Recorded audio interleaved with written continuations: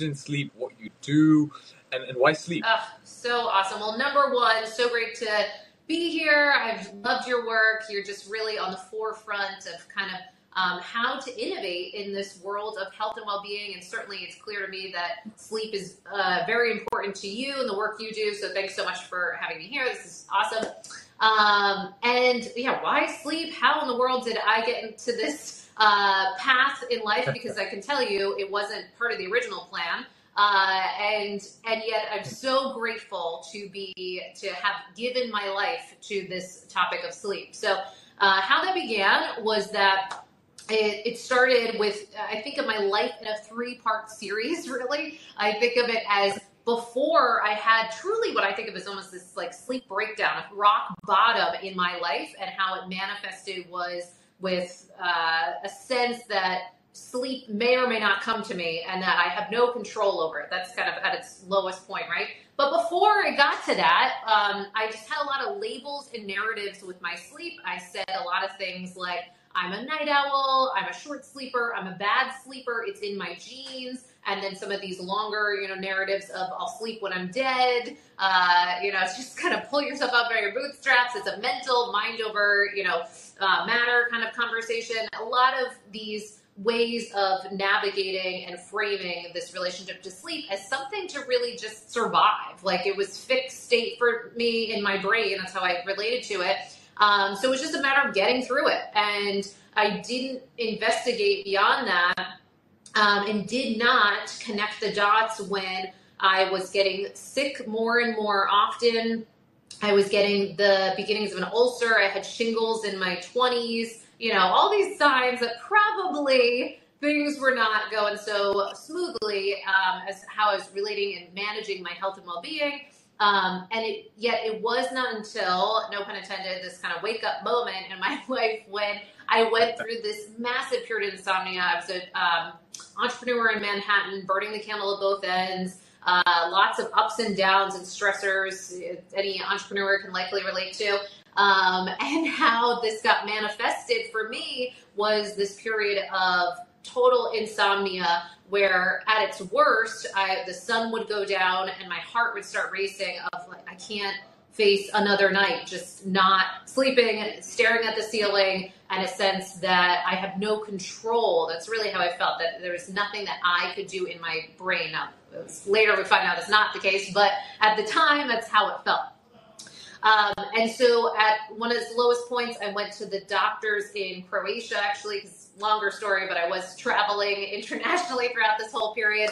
I had been very influenced by Tim Ferriss, if anyone's a Tim Ferriss fan, and had decided to put, all my belongings into storage, buy a one-way ticket. This is going to totally change my life. Digital nomad, here I come. But with much too much stressors and responsibilities to actually make that all work at the time.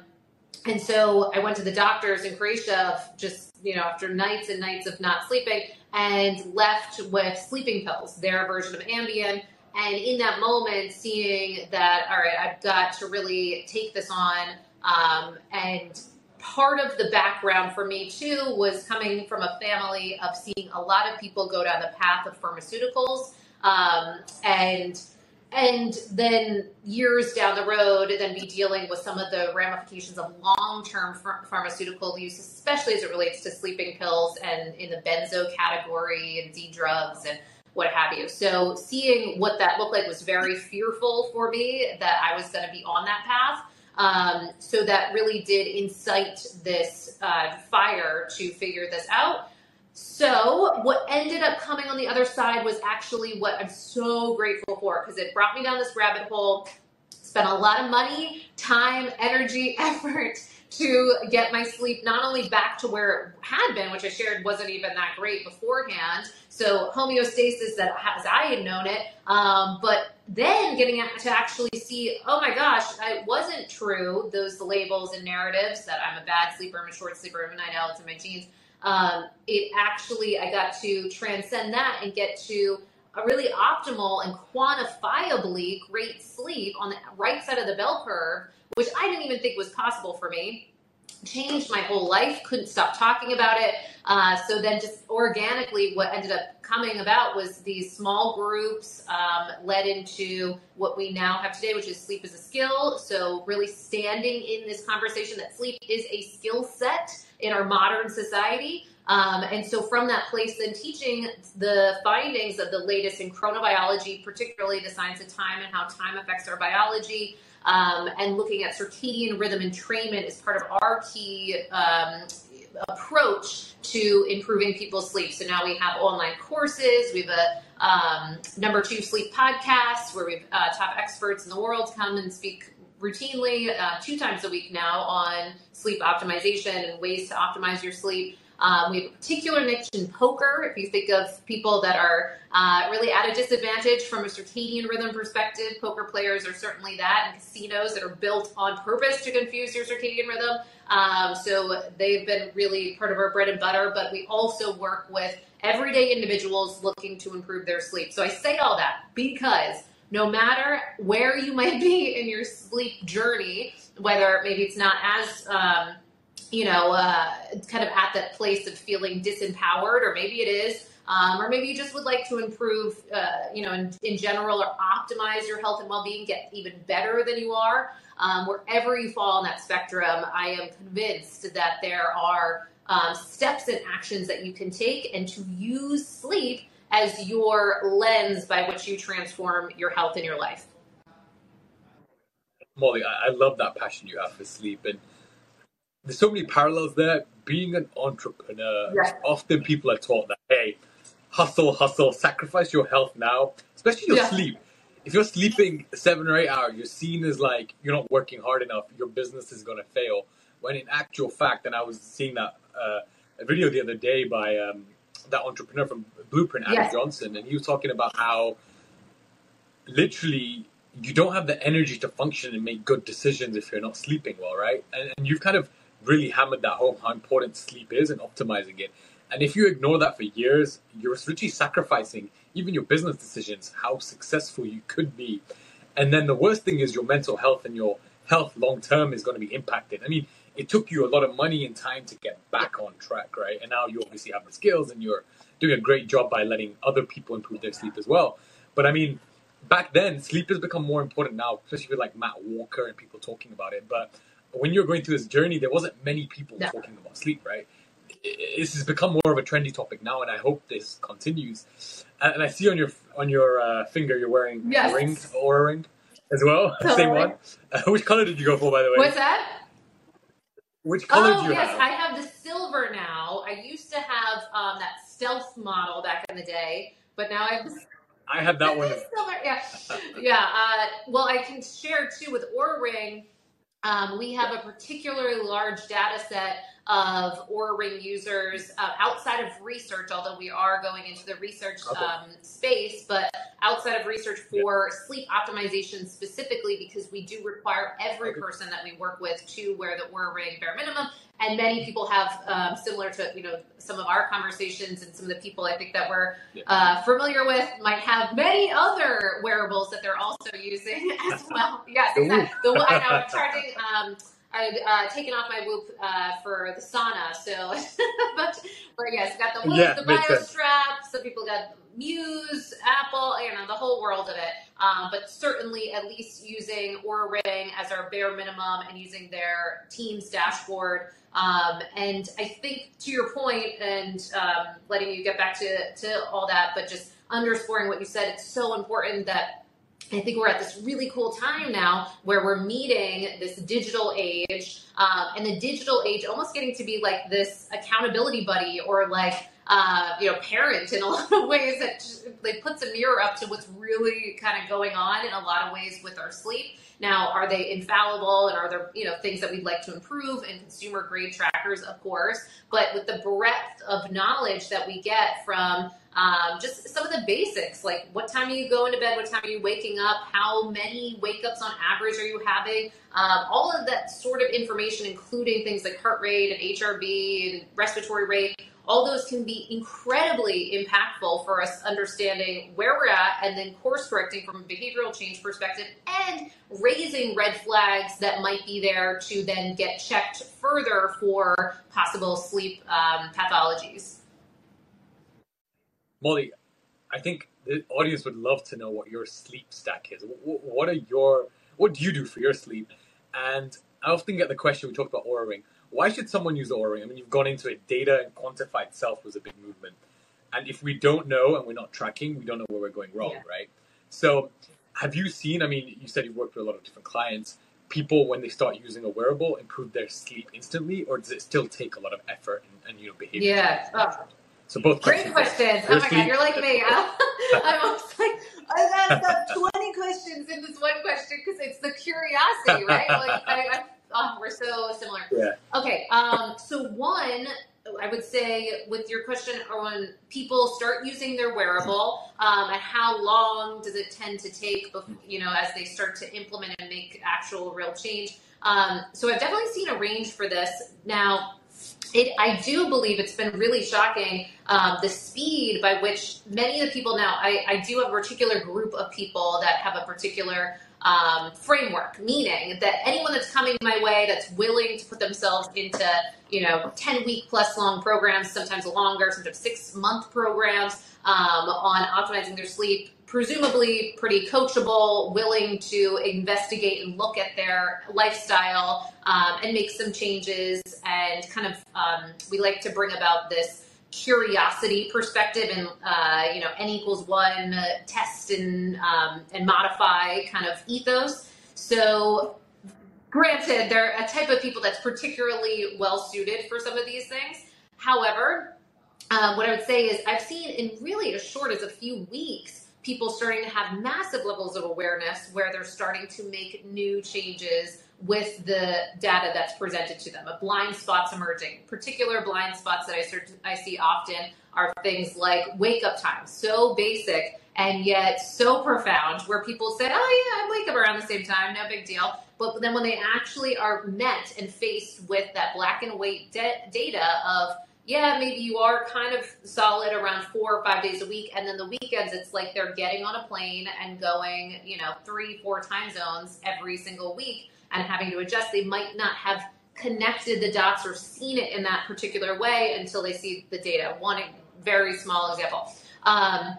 So what I would say is, on the short term, there's often things that people can do by being presented with this data. The other big one I see is HRV, where people start to have this new appreciation for managing their nervous system in a way that they might not have, because you could, just talk yourself out. Oh, maybe I'm a little stressed, but no big deal.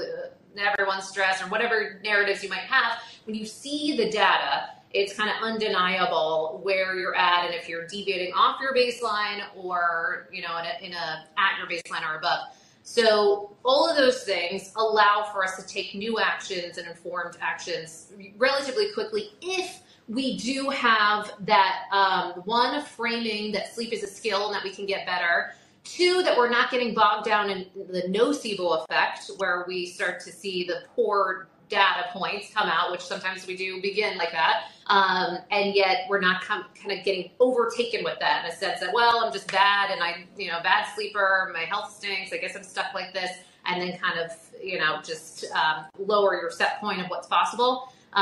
So I think by blending that psychology, by having a plan and educating yourself around sleep, and then getting to experiment and see the profound differences that come about measurably with your sleep, I think that can be super empowering and exciting, and hopefully in a weird way, now people might not like this, but in a weird way kind of addicted to the sense of feeling good. I mean, I often say this, I feel like I'm addicted to feeling good at this point in my life.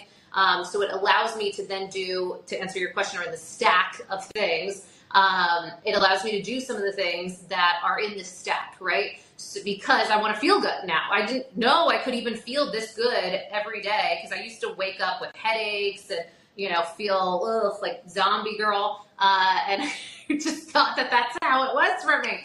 and to know that it could be another way is incredible. So what stack have I seen that can, for myself and for many, seems to make the difference? This is where it gets into that ethos of some of the latest that's coming out in chronobiology, the science of time and how time affects our biology, is truly most of the things that I see make a difference for myself and for people that I work with are circadian health related, so circadian in nature. So meaning that if they are behaviors that facilitate a strong circadian rhythm, and maybe I should define circadian rhythm, it's this around a 24-hour rhythm, that a set of physiological and psychological effects from this time that we're all set up on as diurnal creatures meaning we're meant to be active by day and at rest at night.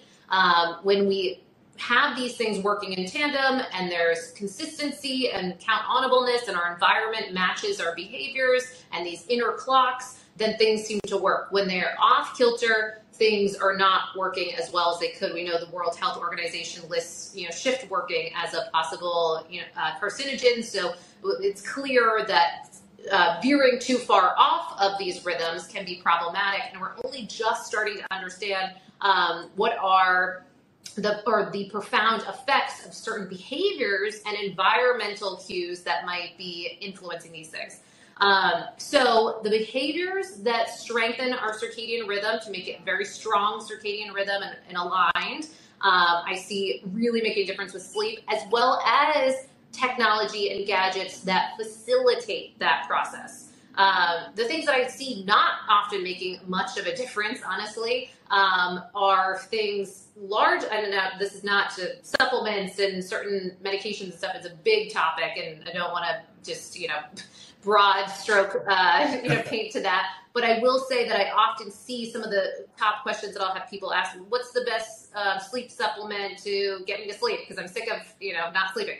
And largely, we can of course look at this. We want to test, and no one knows this more than you. And yet, so we of course want to have that be a part of the process. But if we are not standing in that place of that circadian entrainment, I really believe that you're missing out and often wasting money in a lot of ways on the things that can make a difference. So what does that look like on the ground?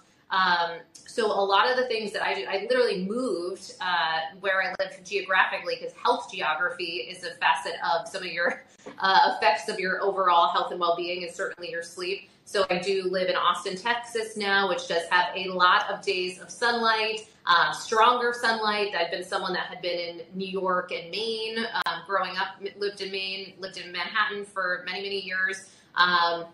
And you got to experience what that sort of climate looked like on my health.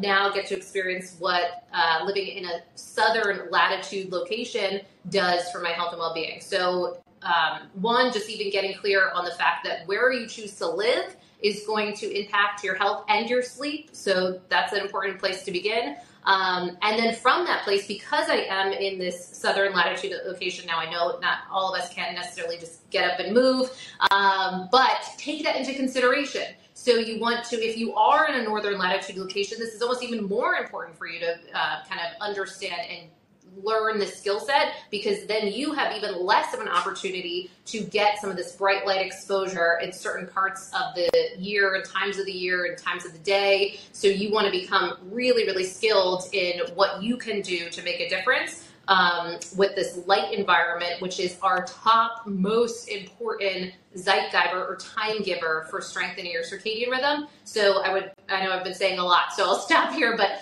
light, dark cycles being one of the first places that I begin for myself and for others in managing their sleep and really measurably making a difference with their sleep results.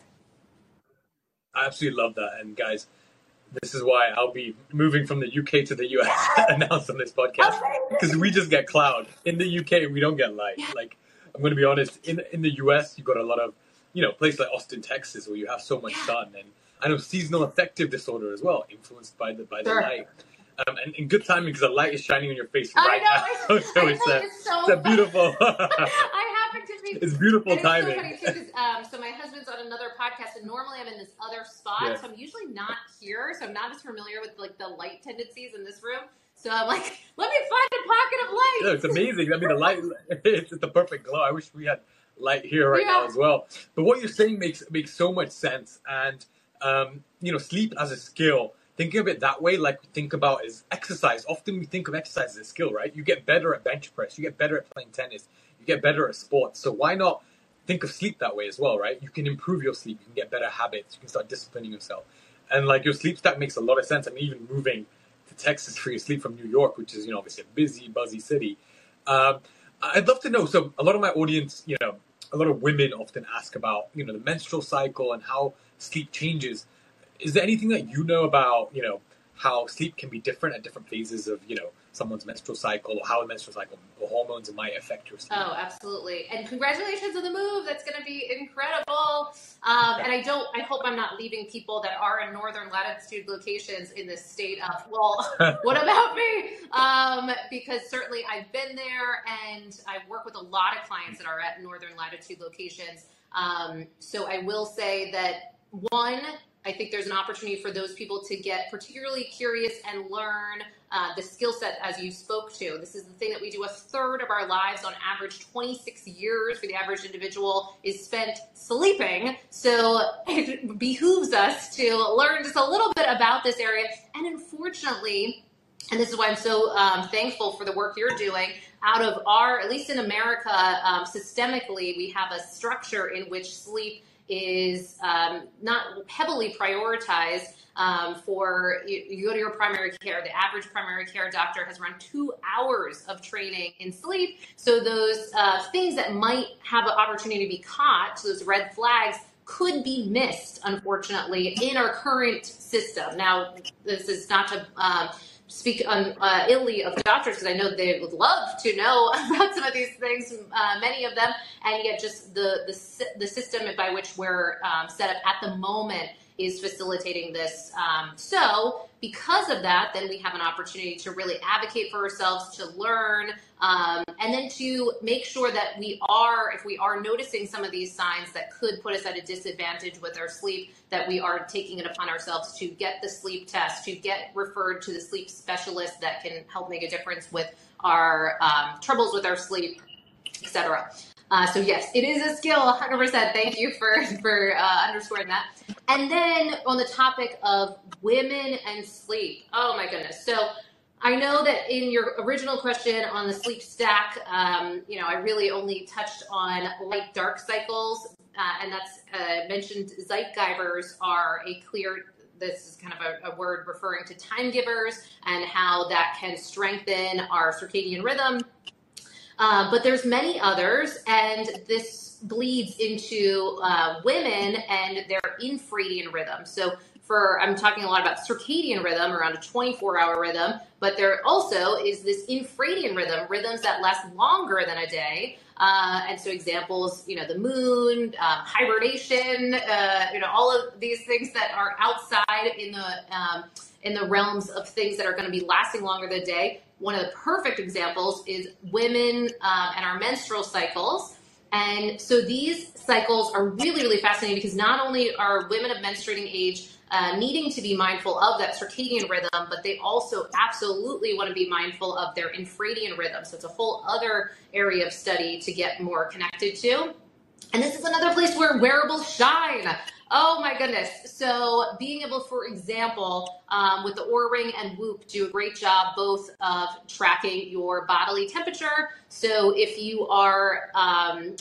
you're able to then be tracking your cycle, now there are complications if you are on birth control and certain other considerations, but hopefully, at least in this conversation, with your temperature, you can help to automate the tracking of where you're at in your cycle, as well as now natural cycles is linked up with Oura Ring, so then you can help even if you are on birth control or if other considerations, then you can log where you're falling. And from that place, you can start to get way more connected to some of the changes that are happening on average, and I'm going to talk in super generalities, but on the second half of your cycle, so around the second 2 weeks, and that's in leading into your luteal phase for most people, and of course there's a lot of ranging for each individual, but we tend to see this part of why women were excluded from a lot of studies for a long time, because we just had way too many variables for a nicely organized study. Now we do have regulations and laws that we are included in more studies more routinely, but for a long time, there was a reason, because we had all these extra variables, and you would often see that our heart rate would be going up on the second half of our cycle and HRV going down in the second half of our cycle, body temperature often going up. So just this 0.2 and respiratory rate as well going up, and all pointing to that we're having just more of a difficulty in recovery and in the ability for us to tap into that parasympathetic response routinely. So just really broadly, for those that are new to this topic of, wait, my sleep and my cycle, and then I could track these and point to them, all of these things can be game changing for a lot of individuals. So once you start doing that, then you can start making choices around that time of your cycle to facilitate more of a parasympathetic response at the times that you might want to garner that. So meaning you're in luteal, your HRV has been trending down, your heart rate's been trending up. This could be a time where, the hardcore interval training might not be the wisest for us. The extra glass of wine at night, the late night, popcorn is always popcorn's my kryptonite. It's like a big topic for me. And I always want to have that late night, popcorn with the movie and the whatever. No. So when we start to learn that our meal timing affects our circadian rhythm, really fantastic research out of the Salk Institute with Dr. Sachin Panda. We just had him on the podcast, which was amazing. So I still got to release that. That's coming out soon. But just incredible information on even the timing of your meals. So all of those things that could impact your circadian rhythm and your sleep, then those are particularly times when you're at a bit of that physiological disadvantage. And I don't mean to say disadvantage, because it's just you just might have a bit more strain or stress on the body. So we have the opportunity to then facilitate this change, this bodily, transition for us to help, so that it doesn't have to be such a stressful and sleep disruptive period of time. Because to your point, we're not just doing this for fun. We're doing this because if we are in the kind of putting our heads in the sand around this, then some of the experience that we might have is an uptick of anxiety, poor sleep, fragmented sleep, difficulty with sleep onset, and otherwise. So you bring up a huge, huge area that is really, really important. And I think, I'm just talking in generalities too around people of menstruating age. Then as you're transitioning through different periods of menopause, and then to post-menopause, it's, there's a lot there that we can learn about ourselves through tech.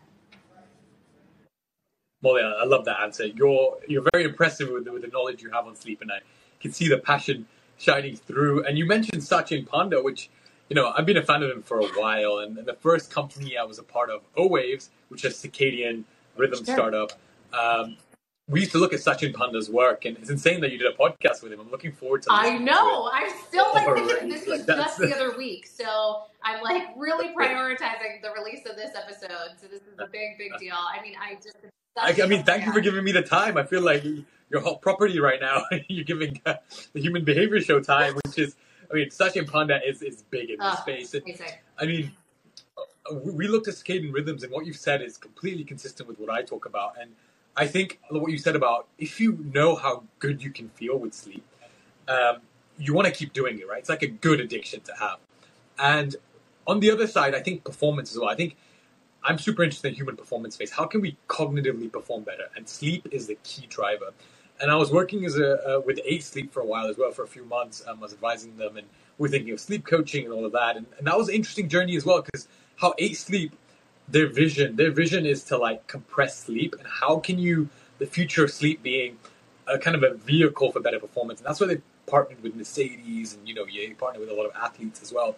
And a lot of my clients that I sleep coach were entrepreneurs, highly successful performing people who just wanted to know what are some of the things they can do or tweak, like you said, light in the morning, things like that they were unaware of to really have better cognitive performance. So I think that's super important for me. And then lately working at Crescent Health as well, that I'll probably announce on this podcast, recently acquired as well, which is amazing. Mollie and I know Crescent Health, which is great news, shows how big the sleep problem is. And now companies broader are looking at the sleep space and they're like, hey, how can we be in it? And Mollie, before we started the podcast, we touched upon Apple and what they're doing, and with this AI coach coming in, and these companies really looking at wellness. I think the future is very personalized and like AI driven. And like you said, even with supplements, different things work for different people, and there's not just one fit or solution, right? And often people just want to know one thing. And I know with my clients, I was A/B testing. Obviously, there's a few things that work for everyone, like light, for example, that's going to help everyone. But there's a few things that is very personalized. And it's interesting to see, we have genetic data and other stuff that comes out with our wearable data, where we can go with that. But I've loved kind of your overview of kind of sleep. And as we kind of draw the podcast to a close, I'd love to kind of know, what is your vision with sleep as a skill? Where do you want to take it? What are some of the next steps? And also, where can people follow you and maybe sign up for some courses? Yeah, so many great points. And I so love connecting with you because I feel that sense of excitement and passion and innovation of what's here and what's coming. And I am so right there with you. I think it's so, I was just sharing with someone, and I'm literally on the wait list for, I don't know if you saw the Withings, so it's just funny that we're in this day and age. If you saw the Withings toilet, the new smart toilet, so you can literally, you can have a regular steady stream, no pun intended, of hormonal updates of what is happening with your hormones day in, day out. This is for this year is supposed to be being released. We'll see what happens. But I mentioned that because we're just in a crazy time of things that are coming, just really, really exciting things on the heels of ChatGPT and just all that's in the space from a massive, large data perspective.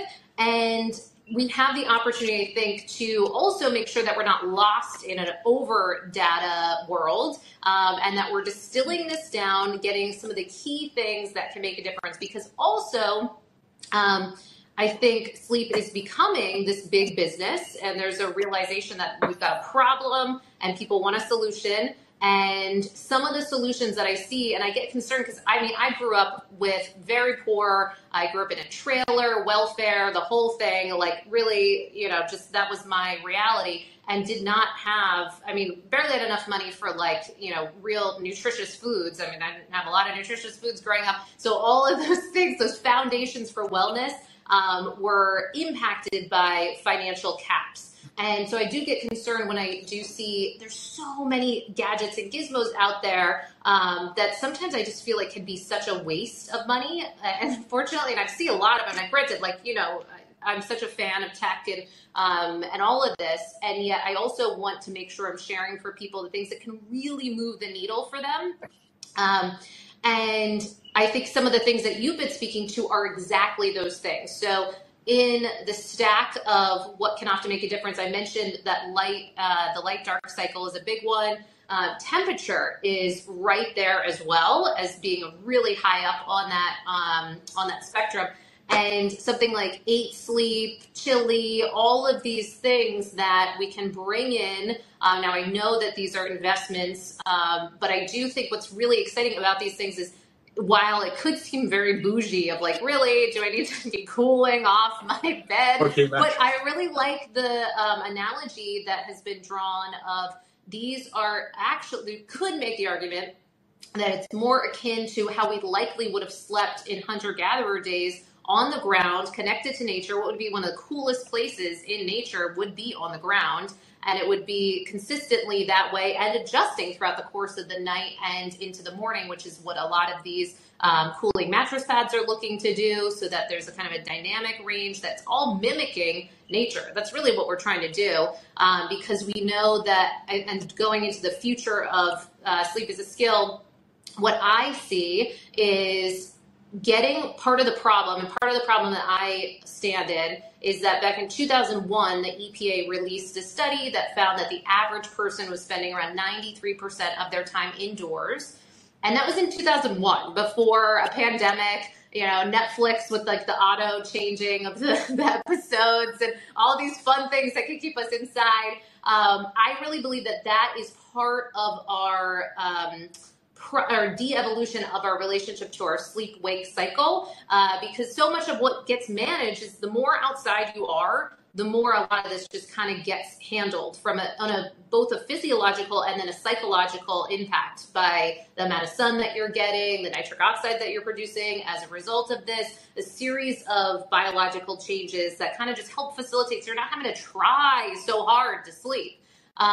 So what I foresee is that we have an opportunity to bring about kind of building biology and that's part of what we're starting to really carve out with Sleep as a Skill, is more of that building biology information, because a lot of us are probably going to still continue to spend a lot of our time indoors. I mean, I do it myself too, and I'm talking to you on a phone and all these things. And of course, we want to still try to prioritize to get out and what have you, but how can we set up our indoor environments to mimic as much of the rhythms of nature, remove some of the things that might be really detrimental to our health and well-being, and then further help facilitate our sleep. So there's some of the things that I foresee, and what would that look like? We're talking our smart homes where the lighting will automatically change by day into the night. The temperature will automatically change by day into the night. Hospitals are really in on this conversation too, for wound healing and healing as a whole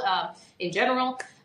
So all that to say that I think we're looking to our environment and how our environment can be our friend in cueing some of our behaviors. Because I see it time and time again for my clients, the more and more, and myself, the more and more we set up our environment to mimic what we would like our behaviors to look like, we tend to just kind of fall in line like sheep. It's the sun sets, suddenly it's nice and dark in our space. And then when the temperature goes down, our heart rate goes down, our HRV can help to hopefully go up, our melatonin can go up, and we can relax. And all of these things can kind of be automated versus the often living in this upside down world that I think a lot of us are. And I certainly have been one of those people for a long time, turn on all the lights at night and, just run around and do lots of work and cognitively engaging tasks and all those things that are exact opposites to the things that we're looking to facilitate.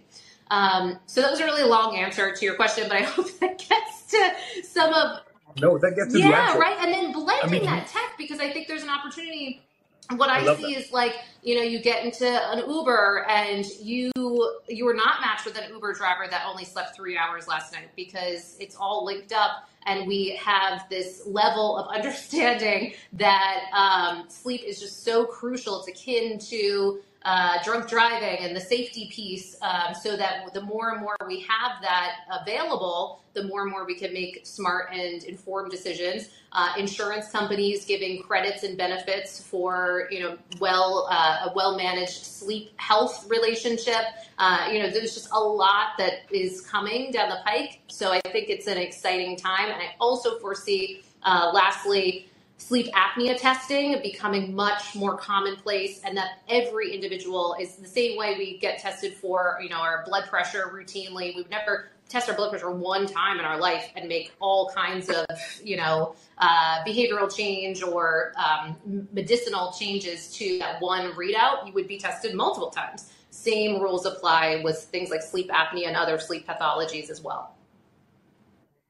I mean, smart automation is definitely the future. I love how kind of you've mapped it out, because it's so much cognitive, bandwidth to keep changing lighting and sound if it's not automatic, right? Alexa can do so many things that we could easily, automate to optimize our sleep. And it's funny because you say, like, even my biggest sleep kind of, I guess, Achilles heel was marriage. My wife being in the States, a 5-hour time difference. And I'll be transparent about it. My sleep wasn't as good in the last 2 years as it was previously, because I have to talk to her, and anything I do, and now I'm in the States right now, I'm having the best sleep because we are aligned. We sleep early, we wake up. So saving Dr. Sahib's sleep is definitely been a mission this year, even though, I coach clients to sleep. So Mollie, I've loved your passion. I've loved you speaking about sleep and sharing your knowledge with a lot of the listeners as well. And as we round up, I do want to ask you, where can people follow you? Because I think you're a big beacon of energy and light, and I think a lot of people want to be healthier after seeing you. And I am interested in dermatology. This is going to be a bit of a curveball as we end in this last minute. Beauty sleep, something that's often famed. A lot of people talk about it. We know sleep has a massive impact on aging, your telomere length, shortening if you're sleep deprived, even the formation of wrinkles. So is there anything you can share on that as we end, and also where people can so fantastic. And the feeling is mutual. And I'm so happy for you with the, being reunited with your partner. That's a big deal. We had an expert, Dr. Wendy Trexel, on the podcast, who's a great resource for couples and sleep, because you bring up a great topic, because that's a big one. There's the dramatic sleep divorce. People had called it before. Now they're trying to rebrand it Sleep Alliance, for some people that might need to physically be in separate rooms, if snoring or different, which hopefully we're dealing with, but also different sleep schedules or other things. But you speak to long distance relationships. Absolutely can do a number, and so I'm so happy that that's making a difference now for you with that change. And then as far as how people can follow Sleep as a Skill, sleepasaskill.com can act as a bucket for a lot of actions that you can take. So you can go there, you can first take a sleep assessment, put in some of the things that you're dealing with your sleep, and then auto get back things tailored to what can help with your particular issues with your sleep. So right away that you can start to make some changes. And then that can also sign you up for our weekly newsletter. Really passionate about our every Monday called Sleep Obsessions. We've been sending that for over 4.5 years, I believe it's at now. So every Monday, we've never missed a Monday. So we're really into aiming to make this one of the most obsessive newsletters for sleep on the planet. So hopefully that's of interest for people, and just free information. That also includes our weekly, now 2 episodes a week podcast, with the Sachin Panda one coming out soon. Very excited about that. And so those are all steps you could take if you're also struggling, if you want more support. We do have our cohort programs and one-on-ones. All of those are tracked with the Aura Ring. We find the observer effect. So it's a known kind of phenomenon out of psychology, that whenever people feel that they're being observed, we tend to, myself included, imagine just most humans, if they know that they're being watched, we tend to act a little differently. And that seems to play in our favor as it relates to sleep, often if it's in a safe and environment. So that's another option that you could take with your sleep. Now, lastly, beauty sleep. Oh my gosh, 110%. Big topic. I'm actually the sleep advisor for Nobel Panacea, which is a skincare line designed by a Nobel laureate. So brings in a lot of science into their, and I'm not saying their names just because, not just to say that, but just only because they're an example of companies that are really taking sleep seriously. So they have something called the chronobiology sleep mask that is playing into educating people on the different stages of sleep that are happening throughout the course of the night, and how that affects different stages of skin repair. So even just looking at your skin and understanding that your skin is acting on a circadian rhythm. So all of to leave you with this thought, I think it's just so fascinating. It was only in 2017 that the Nobel Prize was given on this topic of better understanding how these clocks all work and facilitate and work in tandem with each other, and under the kind of guidance of our suprachiasmatic nucleus. So all of these peripheral clocks and trillions of cells and clocks in every cell and organ in our body want to stay on time and want to be able to do their best work in a way that's uninhibited, and that includes our skin.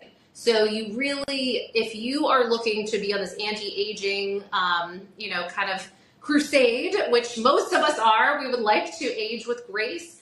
Absolutely, beginning with sleep is just paramount. And so that's an area of study that I think a lot of people would be fascinated with, of the different steps and changes that happen to our skin and are really require sleep to be a part of that process. I love it. So, guys, this has been an absolutely fantastic podcast with Mollie. So, do get your beauty Yes. sleep. Follow Mollie. We talked about longevity, aging, sleep science, nutrition, behavioral science, which is the key to all of this, and also the possibilities of tech, wearable data, and AI in the future. And I know at Crescent Health, we pivoted to even AI coaching. So, the future is really exciting, like Mollie said to you today. And Mollie, I love, and it's probably one of my favorite podcasts that I've done because we have so much in common in this space, and hopefully we'll work together one day as well. 100%. I would love to get you on the podcast too. You have just such a unique vantage point. I'm so grateful that you're standing in what's possible to work in alliance or form an alliance with tech, and how that can help inform the health decisions that people are making. So, you're really just a beacon in this conversation. So I really appreciate it. I love that. I love meeting people with so much kind of, enthusiasm as well. And that's why I brand myself as a digital doctor, because health digitalized. And that's what I kind of love. And I love, got to connect with you as well. So Mollie, thank you so much for coming on. And hopefully I think the audience is going to love this one. So take care, everyone. That's it from the Human Behavior Show. We'll catch you on the next Awesome. Thank you so much. Appreciate it. Thanks, Mollie. Thanks. Mollie, thank you. Thank you for giving me your time. I know you have a call coming up right now. No worries. No worries at all. It's with another client. So, and I mentioned too that I had this before. So I think they're going to be fine with my couple minutes tardiness. Amazing. Well, what I'll do is I'm going to clip it up. I'll publish it as well. I'll send you the link, and I'll send you short bits that I'll probably posting on TikTok and Instagram with captions. So I think that's the way to go. Amazing. But yeah, I love, the energy is just, it's got my day off to a great start. I feel the same. Thank you so much for doing